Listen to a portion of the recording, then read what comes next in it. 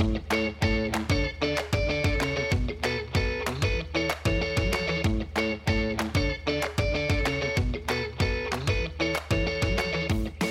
welcome to Uncorked, another podcast brought to you by Team Corker. I'm Steph, and with me today from Vancouver, British Columbia, or I should say currently living in Vancouver, British Columbia, is Derrick, co-founder and CEO of Tentree. Welcome, Derrick. Great. Thanks for having me, Steph. I am stoked to have you on this podcast because we initially connected prior to your arrival in Vancouver when you were in Regina, and I think you were only a couple of years into the business of Tentree at the time. Is that right? Yeah. I think we were maybe 2 or 3 years in. And how many years in are you now? We are getting close to 7. We're about just over 6.5. 6.5 years. And for people who don't know, tell us what Tentree is. Sure. So tentree is the world's most environmentally Aww. progressive brand. So that, ultimately that's our objective. We're trying to create the world's most environmentally progressive brand by planting 10 trees for every piece of clothing that we sell. So we try to make the most sustainable product we can, using the most sustainable manufacturing, ethical manufacturing we can. And ultimately, we plant 10 trees for every single piece of clothing we sell.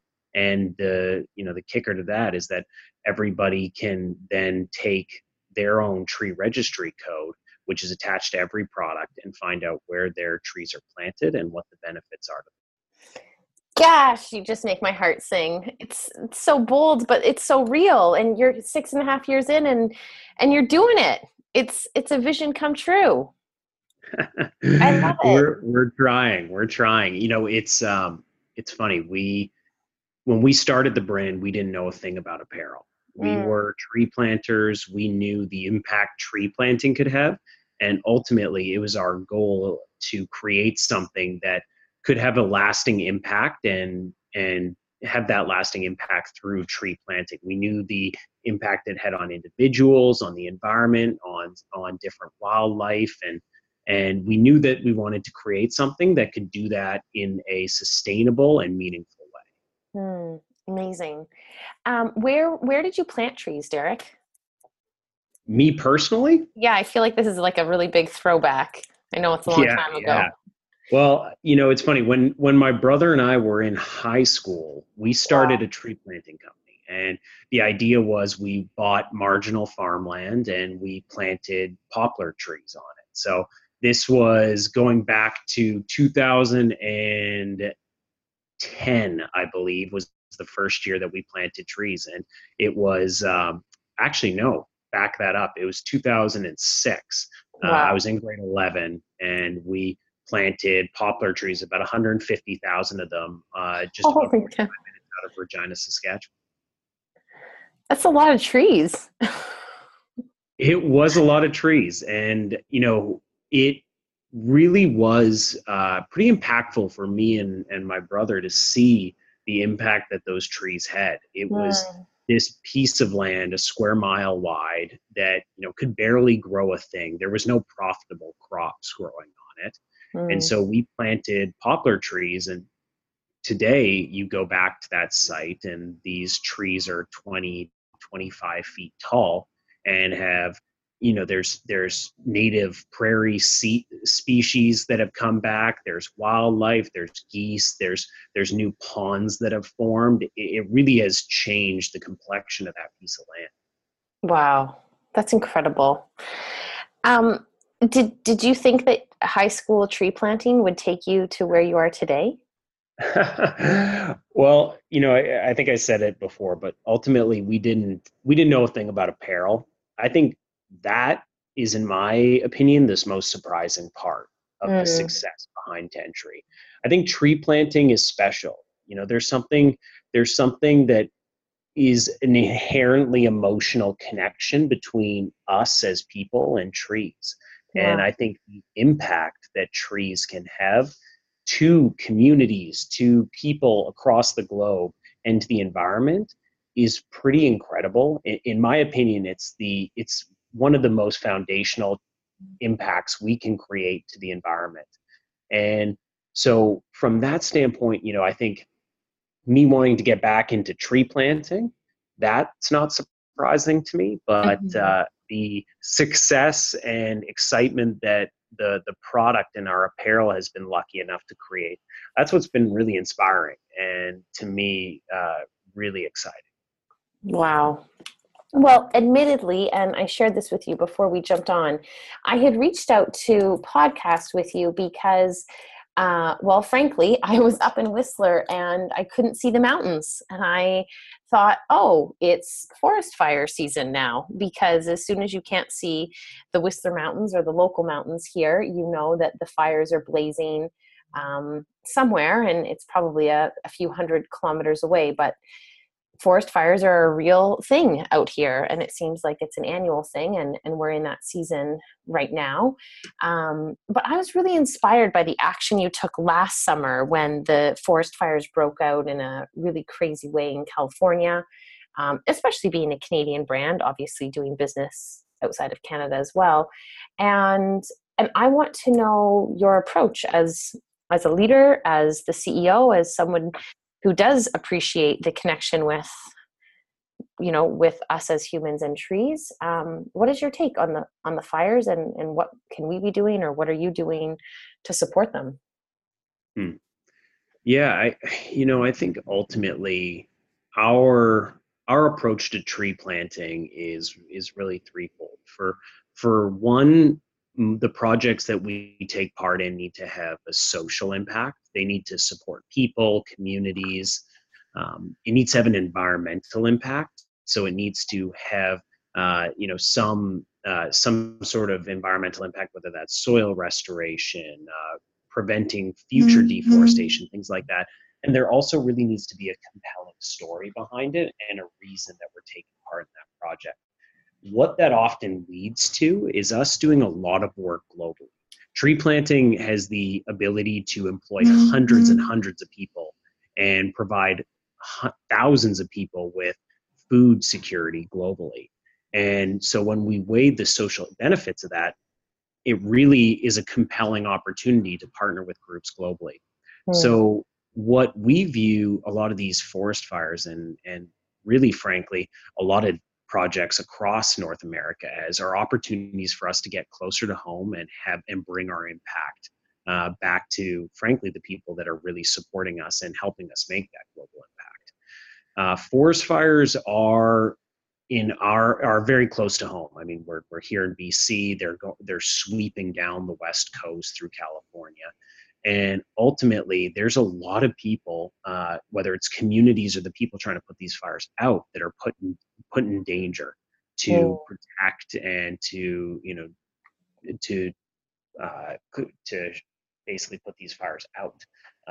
So for us, our ability to have an impact and our ability to bring awareness to these issues is what we focus on. So how can we bring awareness for people to not create forest fires? Because a lot of the forest fires that are happening along the West Coast today are man-made. So how can we bring awareness and for people to not create those forest fires, prevent them in a sustainable way?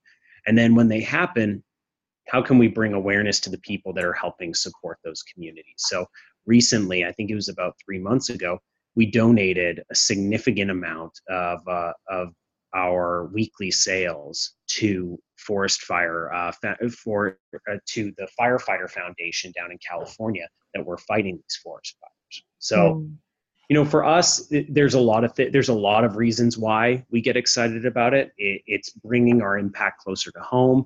It's supporting the people that are protecting those communities that are impacted by these forest fires.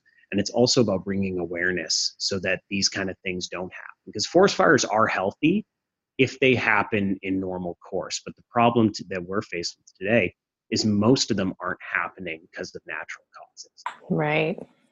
Gosh, it's sad when we hear the truth, isn't it?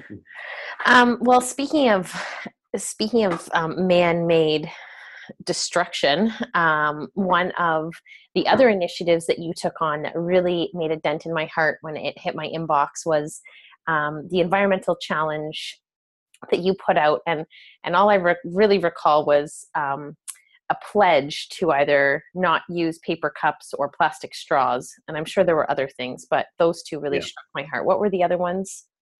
There's plastic bags, straws, reusable cups and mugs as well. Right. And was there a commuting one perhaps? So we also had a number of other things that we basically brought up to support people living their own sustainable lives, but that wasn't one of the challenges that we Got it. And you did a pledge, and anyone who pledged to not use a plastic bag, a dumb straw, or a garbage cup for 30 days was the pledge. Was that right?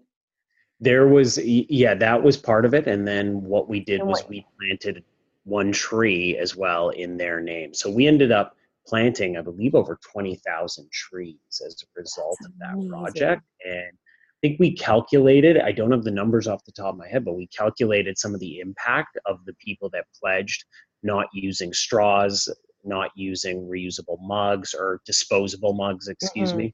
And it's pretty astonishing to just see how those numbers add up so quick. Instead of getting your daily coffee and just getting a disposable mug, suddenly, if we get 1,000 people to do that, and there's 20 disposable mugs that are no longer being used by each person, that's 20,000 mugs that it's amazing.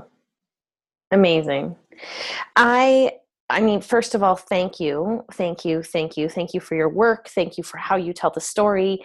Thank you for every email that hits my inbox from Tentree. I always can't wait to open it. And whether it's, obviously a cute new shirt or hat, or fantastic photography.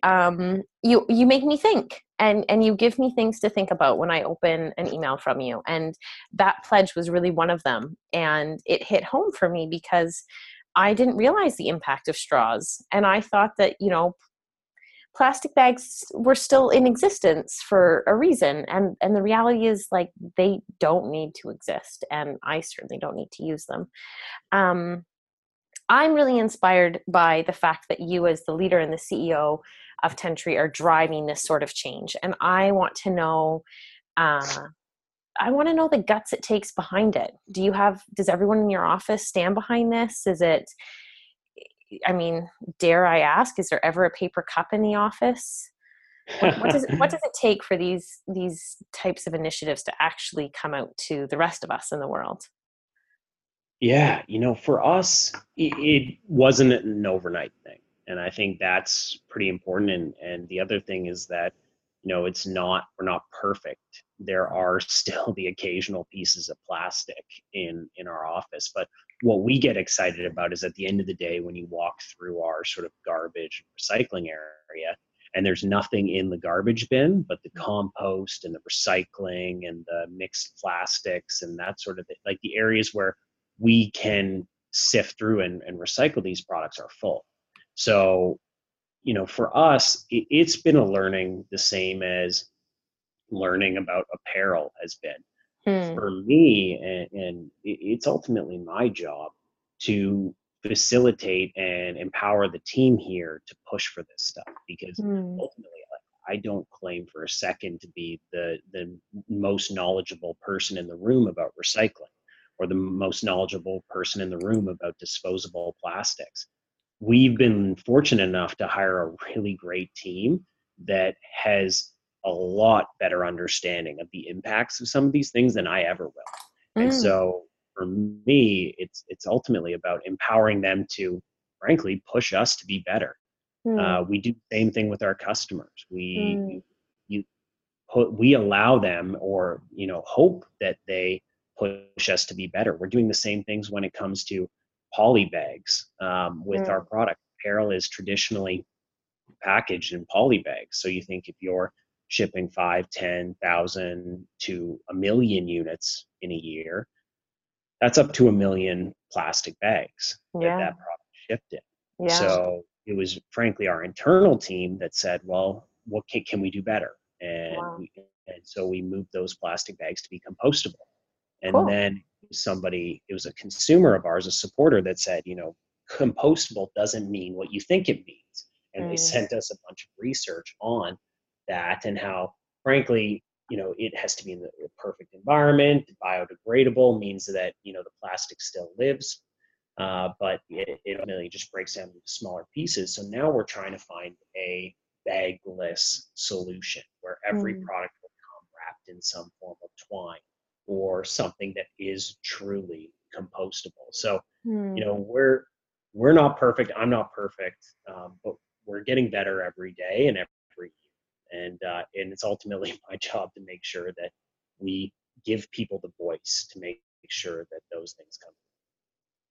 Gosh, well, I think it's amazing. And I think that it just says so much that, I mean, from forest fires that are happening up and down the West Coast to the fact that as you shared, you have trees getting planted globally that are impacting hundreds of people's lives, that is putting food on the table for not only them, but their entire family and for generations for that matter.